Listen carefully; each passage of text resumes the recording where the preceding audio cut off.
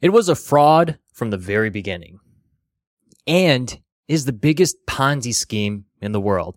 In fact, it's experiencing a $32 trillion shortfall right now. The swindle was sold to the good, unsuspecting, God-fearing, salt-of-the-earth, trusting Americans who thought their government was always going to take care of them. Just like most Ponzi schemes, the first in usually come out just fine. However, you and I, we're going to get the short end of the stick. The house of cards is starting to fall and is very, very close to crashing down. In fact, it could be very soon. Some experts suggest it could be the financial knockout punch that will bankrupt innocent Americans. Have you guessed it yet? Social Security. Lawrence Kolikoff, not quite sure if that's exactly how you say his last name, and if it is wrong, I apologize, but he's a Boston University economics professor.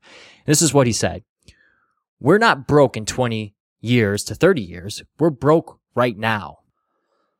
All the bills have been kept off the books by Congress and presidential administrations for 6 decades. End quote.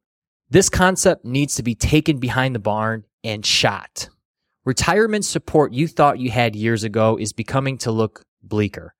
The time is now to learn how to start making your money work for you and keep it out of harm's way.